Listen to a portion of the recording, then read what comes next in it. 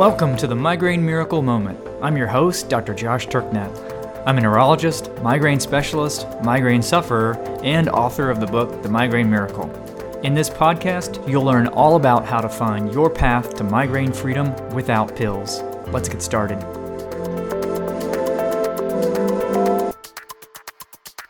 Howdy everyone! So in this episode, I'm going to be covering 5 myths about cholesterol. This is a subject with an incredible amount of confusion and misinformation, largely because the prevailing story of cholesterol that was around for many years is one that we now know to be wrong. And that confusion includes misunderstanding about the cholesterol blood tests and what numbers there are actually worth caring about and what they mean. And so one of the things I'll be doing in this episode is sharing with you what those tests actually mean, along with the one test on the standard cholesterol panel that's actually worth paying attention to. Now, some of you may be wondering why I'm covering cholesterol in a show about migraines, and in particular when we're still kind of covering the foundations of the Migraine Miracle Plan. And one reason for that is because I get a lot of questions on this topic, and so I thought this would be a good way to address a number of them in one fell swoop. And the other is because this is one of those areas where folks who are putting the Migraine Miracle Plan into action might get derailed by well-meaning friends and family and even healthcare providers. Moving from the traditional Western diet to one that's fit for a human usually means a significant reduction in carbohydrate intake and a rise in dietary fat intake. And thanks to all the confusion about fat and cholesterol, including what blood cholesterol testing actually means, this may lead others to worry about your fat intake or your cholesterol levels, or you yourself may still worry about it as well in the back of your mind. After all, a lifetime of indoctrination doesn't just vanish overnight. In fact, if you have friends and family who could benefit from a better understanding of what actually matters when it comes to fat and cholesterol and the cholesterol testing, this would be a great episode to share with them.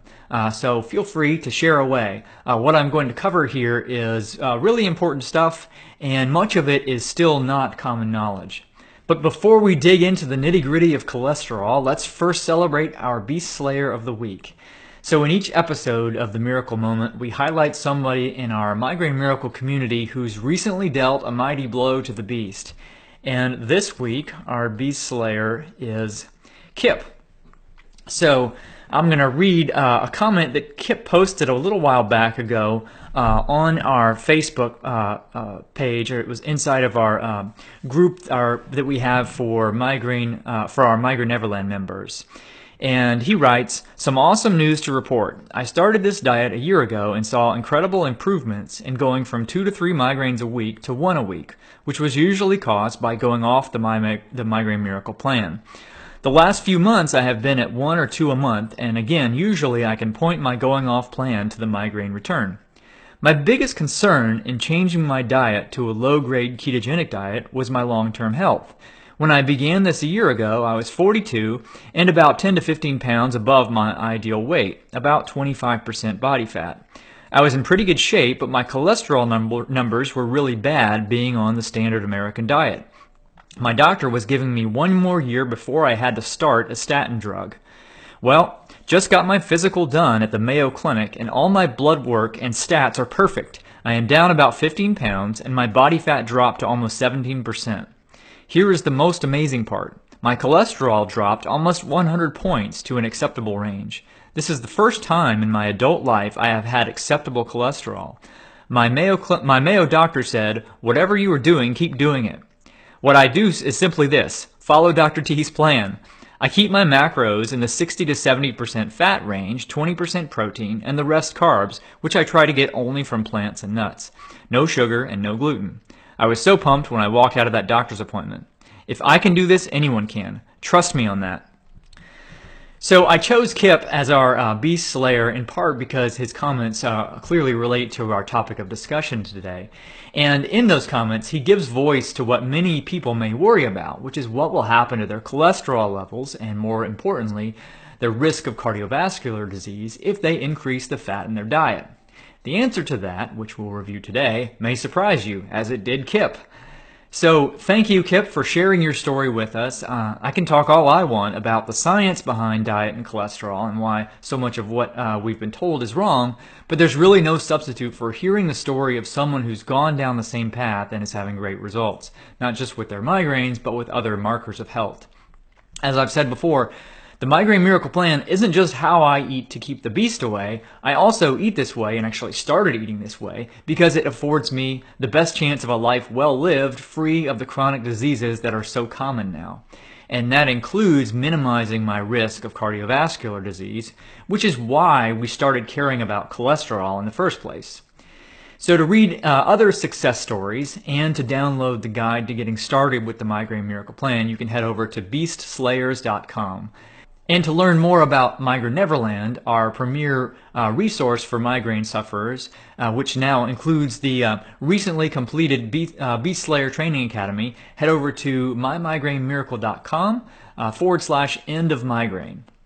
All right, so now let's bust some cholesterol myths. So if we were to look back at any point in history to determine the moment that things started going south with respect to the health of the Western population, it'd be around the mid-20th century, I think, when dietary fat and cholesterol were hypothesized to be the cause of heart disease. And I won't go into too many of the historical details, but basically what happened was that scientists who were studying cardiovascular disease had a hypothesis based on some animal studies that high cholesterol caused the plaques that lead to cardiovascular disease, which we also sometimes refer to as hardening of the arteries. And furthermore, the hypothesis was that high cholesterol in the blood was due to fat and cholesterol in the diet. So the basic idea was that you eat more fat and more cholesterol, you end up having higher cholesterol in the blood, and that ends up clogging your arteries with plaque, which ultimately is what causes things like heart attacks and strokes. And this is a very important point to remember as we talk about cholesterol, which is that the whole reason we started reducing fat in the diet and caring about cholesterol in the first place was to reduce the chances of plaque buildup in our arteries. And this hypothesis was never proven and was actually quite controversial even when it was first introduced, and we now know that it's wrong. But unfortunately, it ended up making its way into dietary guidelines prematurely and has profoundly impacted how people have eaten and how people think about what foods are healthy. Incidentally, if you want a really great overview of the story of how this all happened, the book Good Calories, Bad Calories by Gary Taubes covers it really well. So ultimately, this cholesterol hypothesis and the guidelines that sprang from it led to people cutting out fat from their diets, and animal fat in particular, and then increasing their consumption of carbohydrates and the proliferation of an entire industry of low-fat frankenfoods that were laden with sugar. And it also led to the rise in the consumption of vegetable and seed oils, which were branded as heart healthy and which studies have now shown actually make us more likely to have heart disease. And it also led to the dangerous and destructive notion that sugar was nothing more than a harmless, empty calorie. So, in other words, it led people to do more of the very behaviors that we now know to be the things that actually do lead to heart disease and obesity and diabetes, and not to mention migraines. So altogether, it led to the decades-long epidemic of diabetes, obesity, and metabolic syndrome, and the growing healthcare crisis that we now find ourselves in as we try to care for a population that's sicker than ever from preventable illnesses. And now, if the fat and cholesterol causes heart disease hypothesis were correct, then all of these changes should have led to us all becoming healthier. That, of course, is not at all what happened, and it wasn't because people didn't listen to those recommendations. They did. All in all, over the past half century or so, in the U.S., we've reduced our total fat intake, we've increased the proportion of fat that comes from vegetables, and have increased carbohydrate intake. All the things that the guidelines said we were supposed to do to make us healthier, yet we're unhealthier than ever. And wrapped up in all of this misinformation is the issue of cholesterol. Fat was said to be bad because it increased cholesterol in the blood, and that high cholesterol is what clogs our arteries. Now, this is entirely untrue, and in fact, nobody who does research in this field believes this to be true anymore. Yet, most people, and even many doctors, are still operating as if this high cholesterol in the blood clogs arteries is true. Unfortunately, all of this is kind of like someone once hypothesizing that eating cardboard would protect us from heart attacks, and so everyone started recommending people eat cardboard before anyone actually proved that was true. And then an entire industry grew around eating cardboard, and then parents began telling their children that cardboard was health food, and so it became to a point where everyone just saw it as an inherent truth about the world.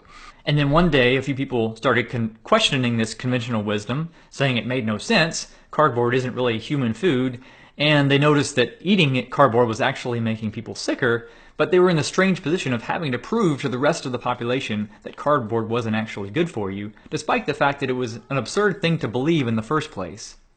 And so this idea that fat and cholesterol in the diet clogs the arteries has been one of the most enduring and intractable myths, probably for a number of reasons.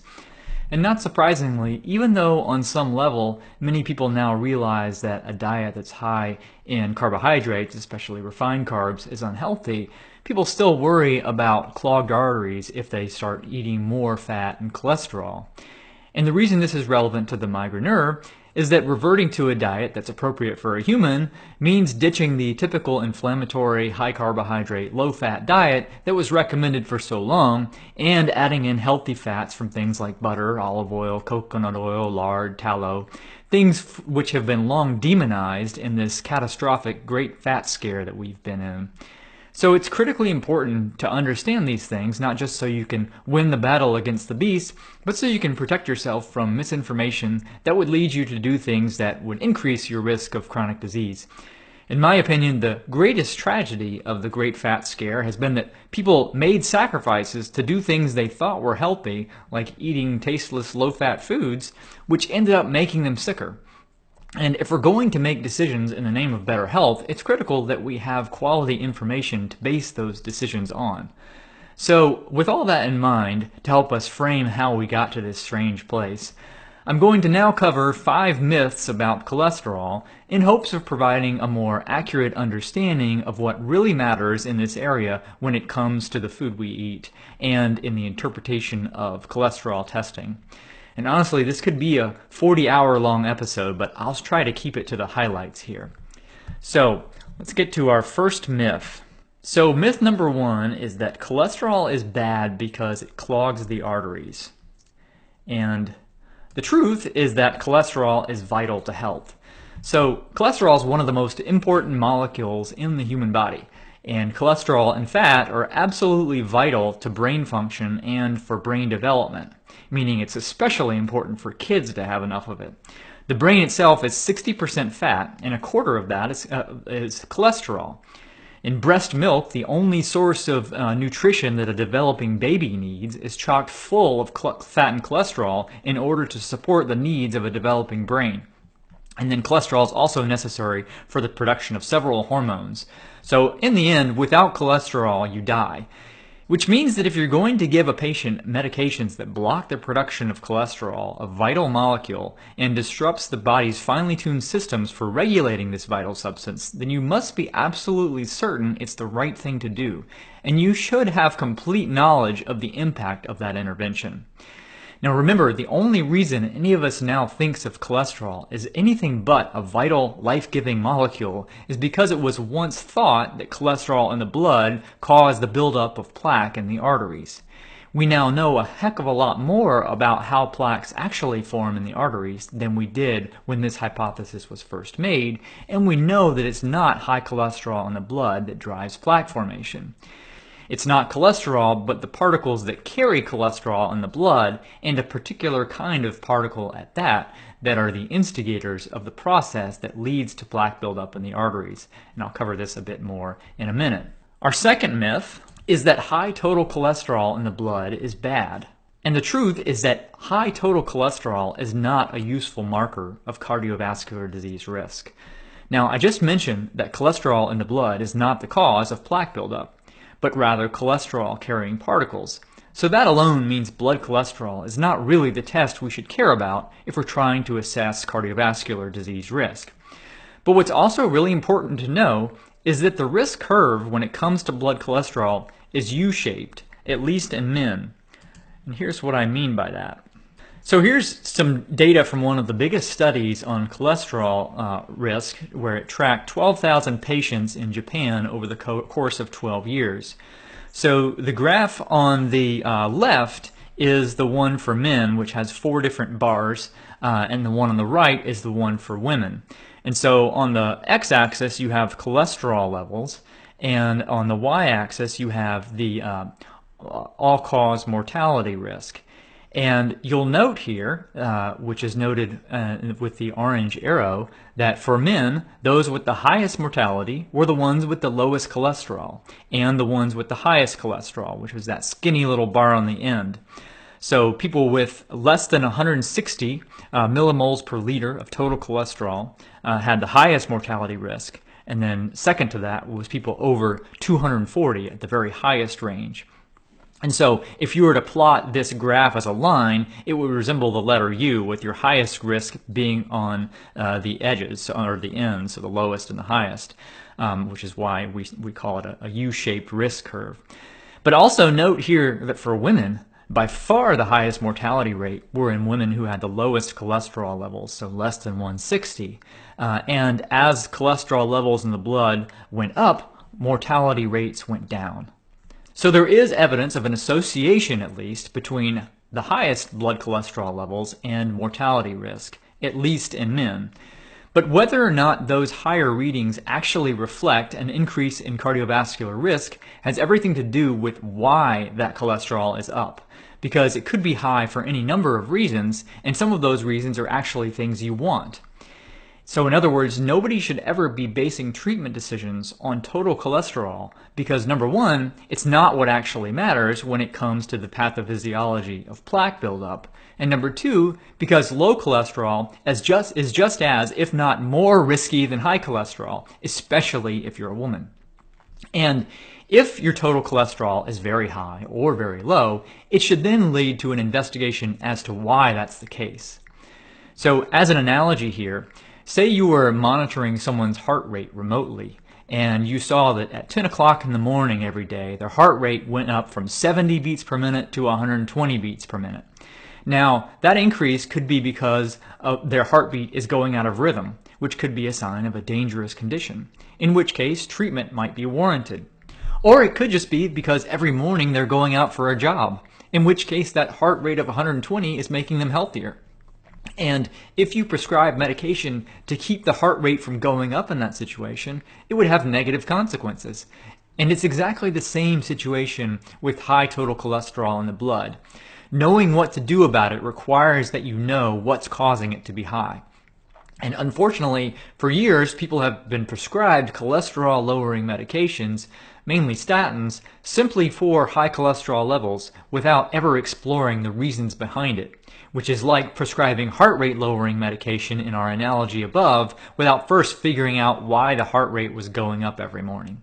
Now let's move to our third myth, which is that cholesterol in our diet increases cholesterol in our blood.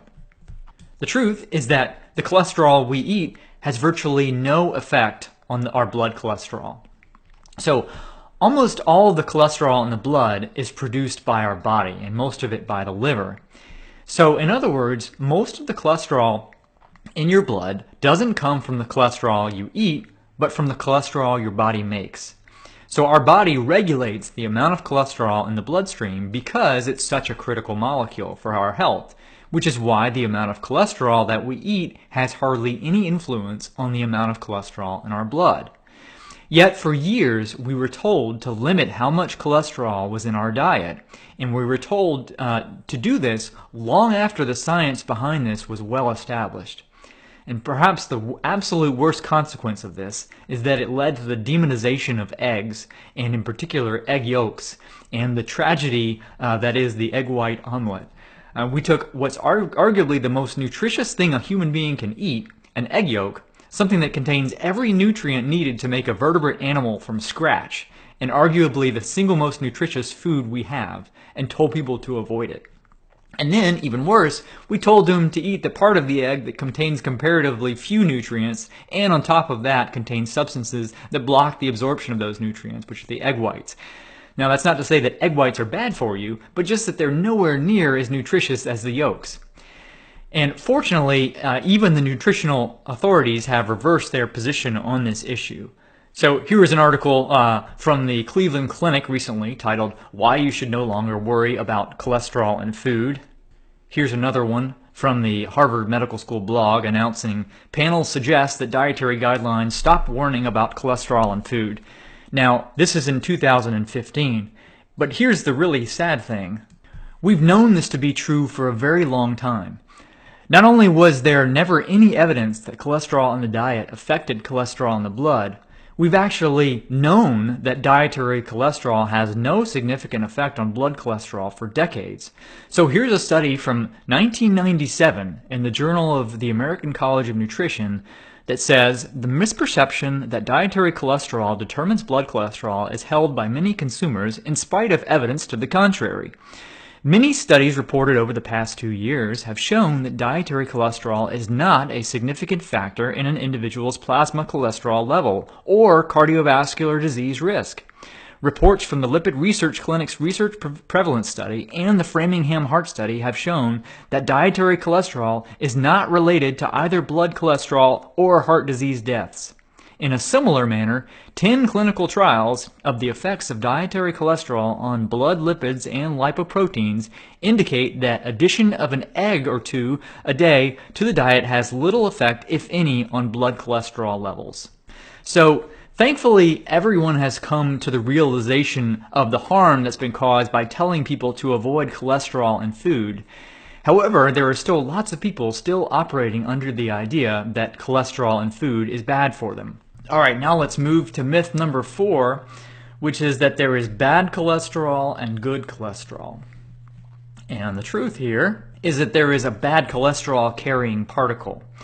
So many of you have probably heard the terms bad cholesterol and good cholesterol, and here bad cholesterol typically refers to LDL cholesterol and good cholesterol is referring to HDL cholesterol.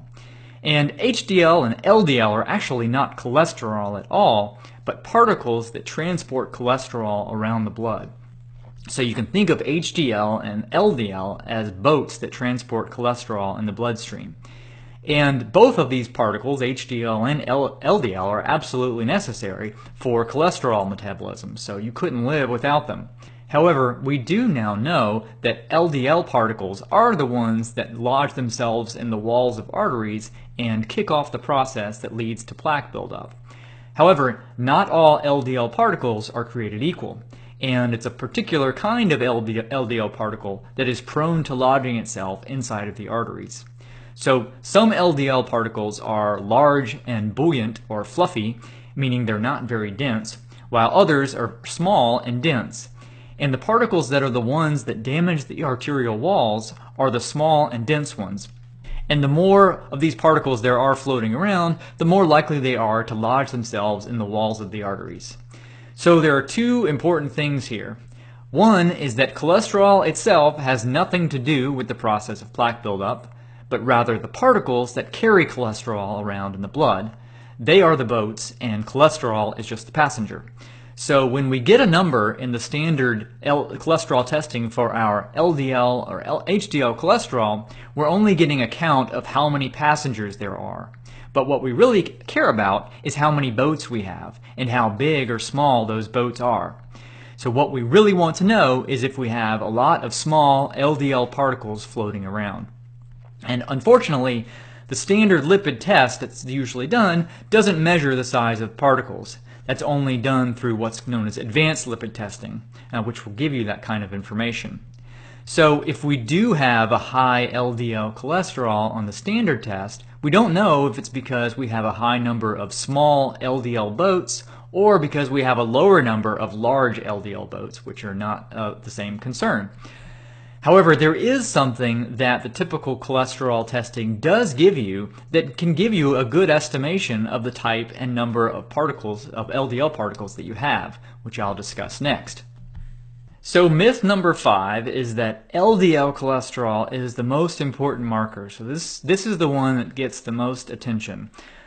The truth is that the triglyceride to HDL ratio is the most useful number. So as I've said, total cholesterol in the blood isn't a measurement we should ever use to base treatment on because it doesn't give us the information we actually need to assess cardiovascular risk. Likewise, LDL cholesterol doesn't give us enough information either. If it's high, we don't know if it's because you have a lot of small, dense LDL particles carrying that LDL around, or because you have very large and fluffy particles that are carrying around that can carry around a lot of cholesterol. So one option to find out that information would be to do the advanced lipid testing that I discussed earlier. But it turns out there is something on the standard lipid panel that can be used to give you a pretty good idea about the type of LDL particles you have. And it's actually been shown, not surprisingly, to be the most predictive number in standard lipid testing. And that number is the ratio of triglycerides to HDL. So this ratio, not total cholesterol and not LDL cholesterol, has been shown to be the most accurate predictor of heart disease risk or plaque buildup in the arteries.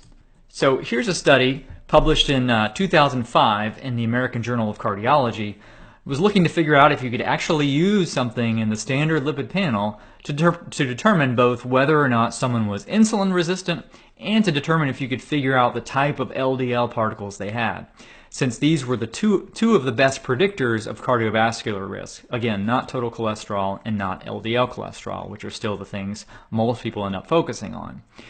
And the answer here was yes. And it was the ratio of triglycerides to HDL, which correlated very well with advanced testing for insulin resistance and with the advanced testing for LDL particle size and number. So as they conclude here, the optimal triglyceride to high-density lipoprotein cholesterol ratio for predicting insulin resistance and LDL phenotype, meaning whether you have small or big LDL particles, was 3.5 milligrams per deciliter, a value that identified insulin-resistant patients with a sensitivity and specificity comparable to the criteria currently proposed to diagnose the metabolic syndrome. The sensitivity and specificity were even greater for identification of patients with small, dense LDL particles. In conclusion, a plasma triglyceride to HDL cholesterol concentration ratio greater than or equal to 3.5 provides a simple means of identifying insulin-resistant dyslipidemic patients who are likely to be at increased risk of cardiovascular disease. So this is what we should care about when we test our blood lipids. Here's another study on the same topic where they followed 103,000 patients over a period of 8 years and reached the conclusion that insulin resistance, as manifested by a high triglyceride to HDL ratio, was associated with adverse cardiovascular outcomes more than other lipid metrics, including LDL cholesterol, which had little concordance. Physicians and patients should not overlook the triglyceride to HDL ratio. So there are two important things to take away here. First is that this ratio is what we should care about, not LDL cholesterol, which in the old story is the bad cholesterol, and certainly not total cholesterol. And second is that the reason that this ratio is so predictive appears to be because it correlates very well with insulin resistance, because insulin resistance is really the root cause of plaque buildup. And remember, this is why we ever started caring about cholesterol testing in the first place, because we're trying to understand our risk of plaque buildup in our arteries.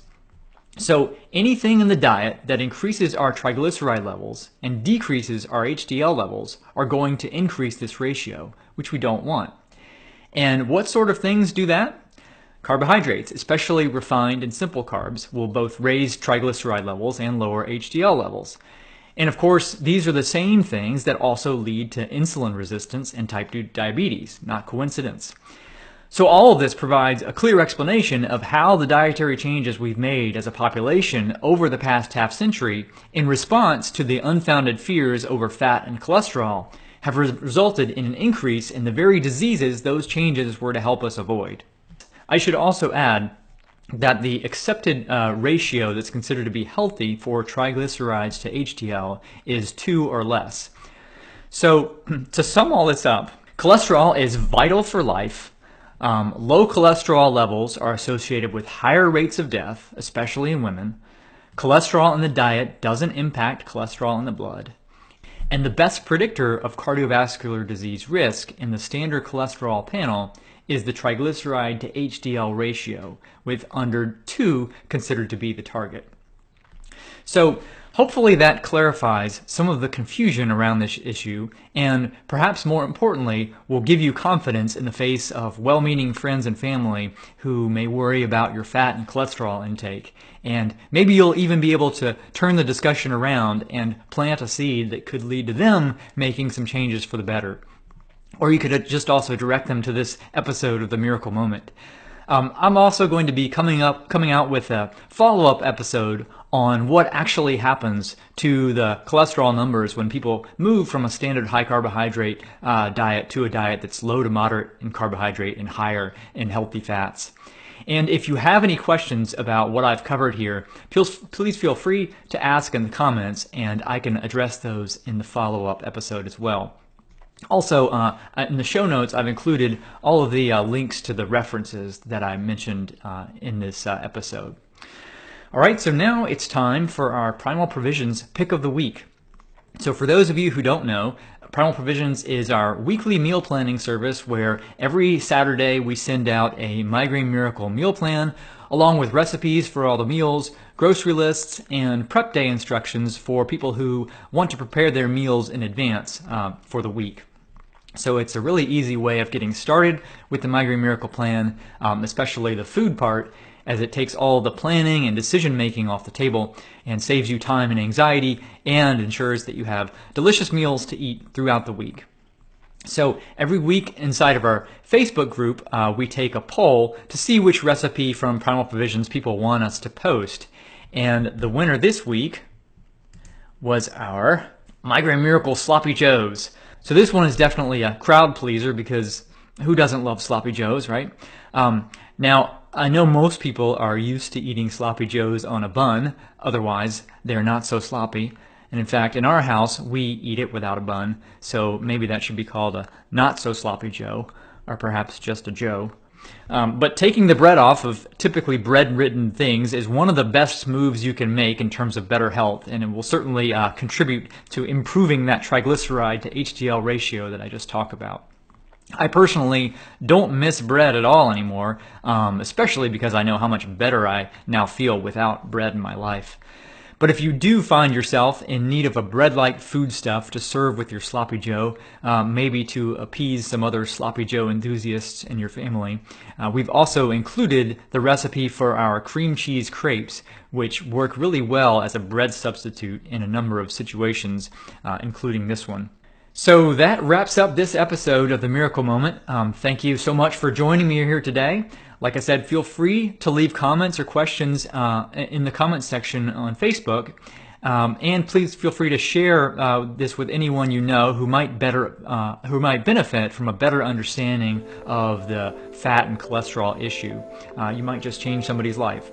And if you're listening to the podcast version of this episode and find yourself enjoying it, it'd be great if you'd leave a rating or review in iTunes. It really helps other people to discover it, and it'd be very much appreciated. So I'll see you next week for another full-length episode, and until then, go slay the beast.